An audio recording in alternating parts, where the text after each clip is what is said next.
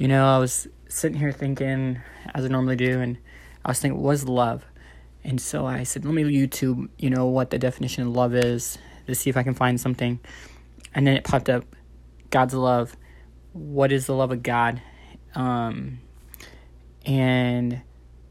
lately I've been kind of going through, feeling my emotions lately between being divorced and not being a family unit. And so I struggle with that at times, but I'm always reminded how true our Lord is and how great He is and how He's blessed me with so much in my life, my kids, even their mother, and as I challenge this new chapter of my life with health issues, I cling to the Father's love, to know that He loves me unconditionally and I trust Him.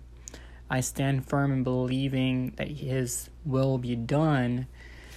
But as Christians, it is our job to love the unloved. And you can't do this unless the love of God is in you. And love is not what you say, but what you do. So just a friendly reminder that you are loved, that I love you, that there's so many people out there that love you, and the Lord loves you.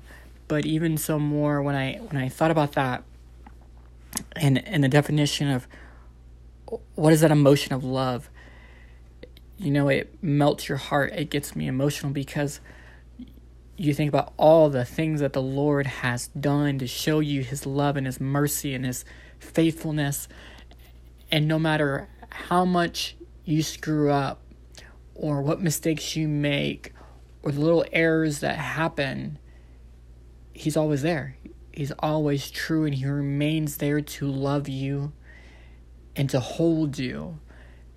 So no matter what you're going through or what the circumstance is, He's always there. He is a God of love. No matter what is going through in your life, just remember that He is a God of love and that He loves you.